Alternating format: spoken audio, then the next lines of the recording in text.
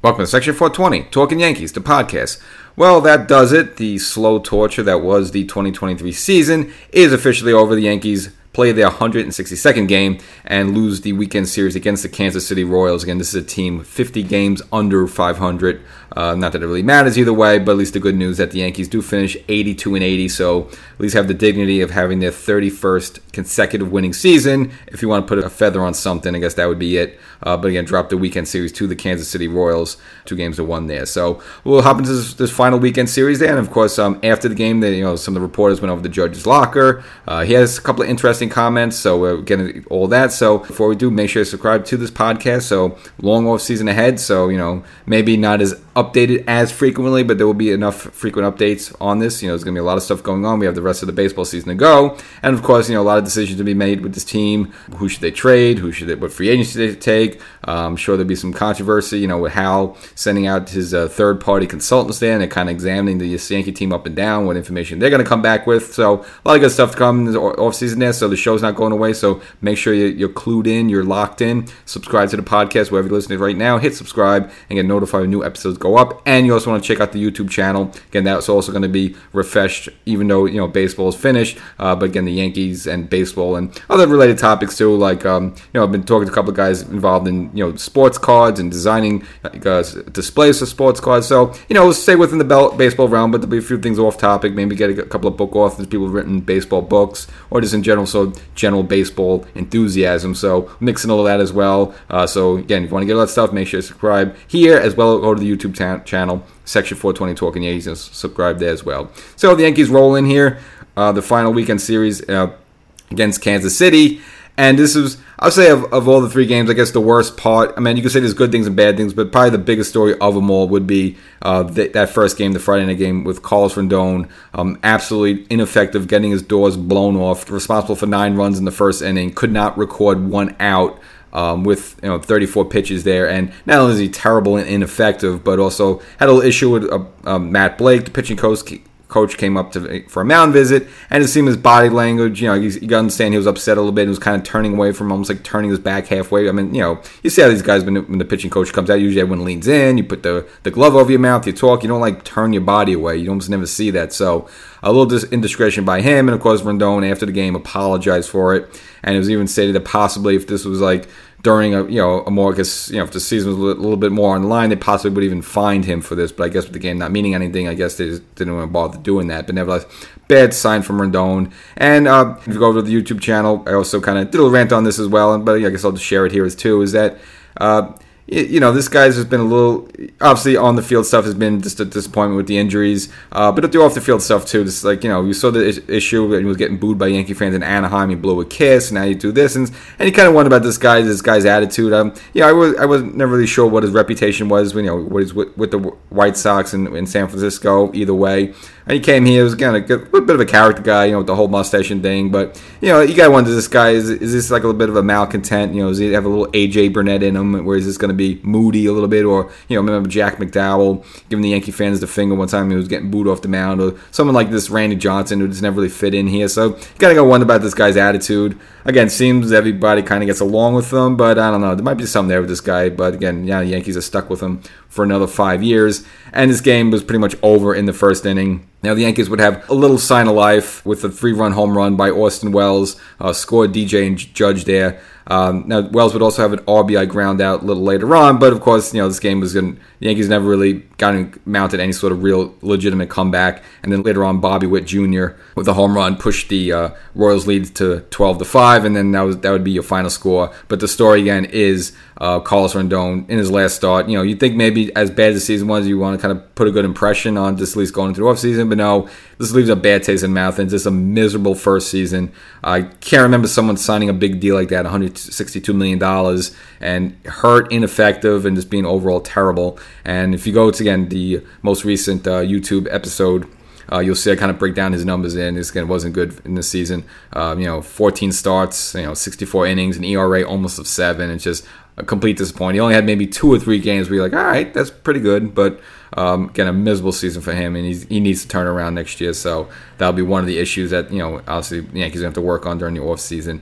And then for the next game, it was a little bit enjoyable because, the Yankees did fall in an early hole 2-0. Clarke Schmidt made the start there. Now, Schmidt only went 4 innings. But the Yankees down 2-0 in the 4th inning. Played a little small ball, so got RBI hits by Oswaldo Cabrera as well as Everson Pereira. Would eventually tie the game 2-2 at that point. And then in the 6th inning, Yankees again just doing a little baseball, contact hitting, just getting hits, simple stuff. Not trying to pull the ball and hit a 3-run or 2-run home run. Would also get some RBI hits from Estevan Florio as well as Gleyber Torres. Would push the Yankee lead up to 5-2, and that would be your final score. Yankees, again, a little comeback win there. And again, that's what you want to see, and that's what the Yankees have to get to towards next year. Again, you like the home runs, but a little this contact hitting baseball, just sitting the ball, over the second baseman's head or through the hole there. Again, not pulling the ball and then yanking yourself into a ground ball double play or swinging and missing and whiffing with runners on there. So good job there by the Yankees, and some future Yankees involved there. Of course, Cabrera and Florial, and of course Torres is here, we know, but again, he'll probably be back. Of course, he's going to be back next year as well. Even though he's been around here a while, he's still a young guy. Again, you want to see the young guys do that and contribute that, as well as Pereira. I mean, that's what you're looking for going into next season. With this Yankee team, more contact hitting there. So good, satisfying 5-2 win there. I guess the undercard of that game, though, was the one appearance by Frankie Montas. So he finally made it to the majors leagues. Now, he also stole a win here, which is it's not even fair to Clarke Schmidt. So they took Schmidt out after 4 innings, put Montas in there. So since technically he pitched across the 5th inning there when the Yankees took the lead, he became the pitcher of record, pitching into 1 out into the 6th, and then they yanked him. But for his 1.1 innings of work, he earned a win. So is again his lone Yankee appearance there for the season, which is just unbelievable. He pitches 1 1/3 inning, gets a win, and that's what the Yankees paid his whole yearly salary on, just for that one appearance there. So hats off to the Yankees on that one. Again, of course, he had the off-season surgery to start the season when they didn't even diagnose he had a shoulder problem during the entire off-season. So this is one of the other follies that has been going on with this organization, again, over the past couple of seasons. Frankie Montas. So, thanks for sticking your head in the door for a couple of minutes there. So, to the final game here where Yankees were really never in it, down by 5-0 by the end of the 5th inning. And then, of course, with a couple of runners on, DJ and Judge, kind of Fluff knocks them in with a 2-run hit there. Brings the Yankees a little closer for 5-2, but that would be it. And the Yankees getting bested by Zach Greinke, of all people, coming in at 1-15 and an ERA about 6. But the Yankee offense really wasn't able to do anything against him. And disappointing a little bit for Michael King because he'd been on a good roll there. Again, had the 2 strong starts in a row against Arizona and Toronto, but gave up a couple of home runs in this one. Even Johnny Brito, who's been pretty good out of the bullpen, gives up one other as well. So Yankees pitching surrenders 4 home runs in the game there. And the Yankee offense not able to do anything else. And they got to take the final game as a loss, a whimpering loss, by the score of 5-2, which was kind of duplication of the Saturday night win, which was a 5-2 win, now a 5-2 loss. And the game itself, Zach Greinke, longtime veteran pitcher, might it be his final game. If you may recall, he actually came up with the Kansas City Royals and then bounced around baseball a little bit with Arizona, Houston. Even the Yankees were talking about maybe getting him at some point, but he always had that problem where he had an anxiety problem, so he could never play in a big city or any other place like New York or Boston that was eat him alive. So, the Yankees did have interest in him very early in his career, but obviously he just shied away. And now it looks like he come full circle again, possibly through his last game. So for him it was a win, and coming home to Kansas City where he first broke into the league. So again, full circle there for Zach Greinke. So yeah, I got nothing really bad to say anything about Zach Greinke. Anyways, he's kind of one of those guys that had talent, but again, just kind of this whole thing where he couldn't pitch in any high pressure towns like Boston, New York, Philly, like that, where the fans are locked in and rabid, and if he has a bad start, they'll kill him. And he would probably just melt here, so that's never happened. And I remember one game with him at the old Yankee Stadium when he was a good pitcher. He came in the first inning. I don't remember what year it was definitely at the old stadium, but he just got lit up. I remember that part about him, and this is part of the thing where he just knew he couldn't pitch here there. So, so that writes the book there on Zach Greinke.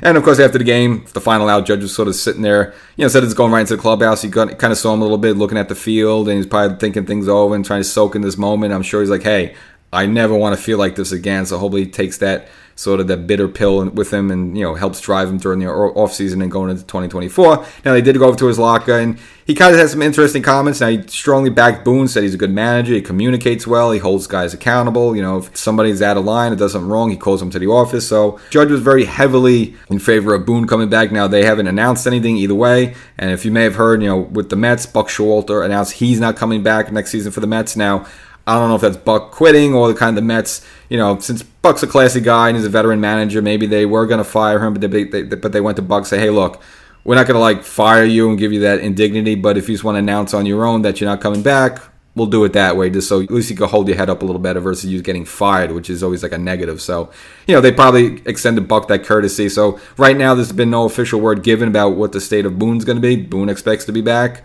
But Judge kind of gave him a little extra shot in the arm saying, yes, Boone's the right man for the job for this one. The Cashman one was interesting because when it came to that fire Cashman night a couple of Fridays ago at the stadium, Judge was always like, no, it's on us, the players. We got work to do. Look at us, the players. Get mad at us, the players. So almost saying kind of deflecting off Cashman a little bit. This time around, a little bit different, where he wasn't as enamored as Cashman coming back next season as he was with Boone. Boone's definitely cut and dry. You see what it was. But Cashman was just kind of we'll see how that works out, which is kind of well, you're not saying you don't want him back, but you're not exactly going out of your shoes to endorse him. So that's a little weird situation there by Judge. But he also had a couple other interesting things that saying, obviously he said he wants to meet with Hal and Brian, but mainly with Hal almost as soon as possible, almost as soon as next week to, find out what they need to do to get the ship right for 2024. But he did kind of mention the analytics and saying that some of the younger players might have been messed up with that. Now, Judge mentioned that he filters out the analytics, so they might present him with some numbers, but he kind of self-determines on what numbers he should follow, what numbers he should have followed. Now, he didn't get into the weeds of what he actually meant, what type of stats he was talking about, but he did reference that, for example, Oswaldo Cabrera, who seemed to take a little step back this season, might have gotten too into the analytics and swings and stuff like that, which kind of messed up his swing, which makes sense because he was good for the Yankees when he came up last season. This season, not the same type of play, a bit of a disappointment. Again, he was kind of a slash hitter, occasional home run. Last season was great for the Yankees. He could play almost any position. This season, all right, he can still play the defense, but the hitting was not as close as it was last season. Again, he's a guy that Judge mentioned that might have fallen into the analytics a little bit as well. Someone like Anthony Volpe. Again, a little too much there where he's hitting close to 200 there.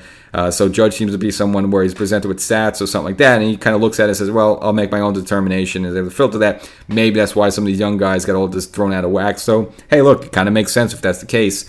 And as mentioned earlier in the episode, Hal Steinbrenner is going to do this deep dive, looking at analytics of all sorts of stuff for this team, getting trades, how they're doing things, and kind of getting an assessment of, what do they need to look at, versus they not need to look at, and are they looking at the wrong stuff there. So some kind of interesting comments there by Aaron Judge. So that's the season. It ends there. Very disappointing. I remember opening day there against the San Francisco Giants. Judge is the captain, just signed a new contract. It's an opening day home run. Everything's going great there. Cole with a strong start.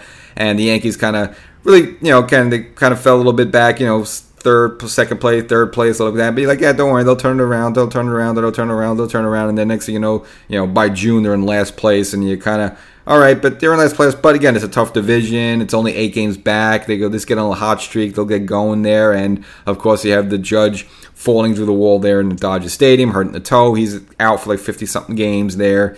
And again, the Yankee offense around him never able to pick him up, and should have been the excuse because even without Judge, they had a relatively soft schedule most of the time, and just the Yankee offense was just anemic, terrible. The pitcher was bad too. They had a lot of casualties such as Nestor Cortez because Rodon is out for a while, and then great, you got a perfect game from Herman, and then a week or two later he's off the team for personal problems. So just a bizarre season. It just never clicked in. They never really got that momentum going where you get everyone going on the same page and you get a good strong run. We were all waiting for that hot streak to come. It just never came, unfortunately, for the Yankees, and now they fall short and are on the outside looking in and watching other teams having fun. But again, at least the best thing I guess you could take away, and I kind of broke this down in the recent YouTube episode of Garrett Cole, some of the numbers he put up. So you're definitely probably looking at an American League Cy Young Award win for Garrett Cole. So that'd be, it's a personal accolade, doesn't really help there. And of course, the Yankees finishing at 82-80, and you don't have the indignity of finishing under 500 with, this type of payroll and the names on it, which would be a complete embarrassment. But it's embarrassing enough to be even under 90 wins with this Yankee team. So that's the episode. So again, there's still a lot more to go. So I know the Yankees season's over, but Section 420 Talking Yankees isn't, so a lot more stuff to go. So if you're listening, wherever you're listening right now, make sure you subscribe, get notified. New episodes will be coming out. And again, hop over to the YouTube channel and subscribe there as well and cover all the bases. Catch you very soon.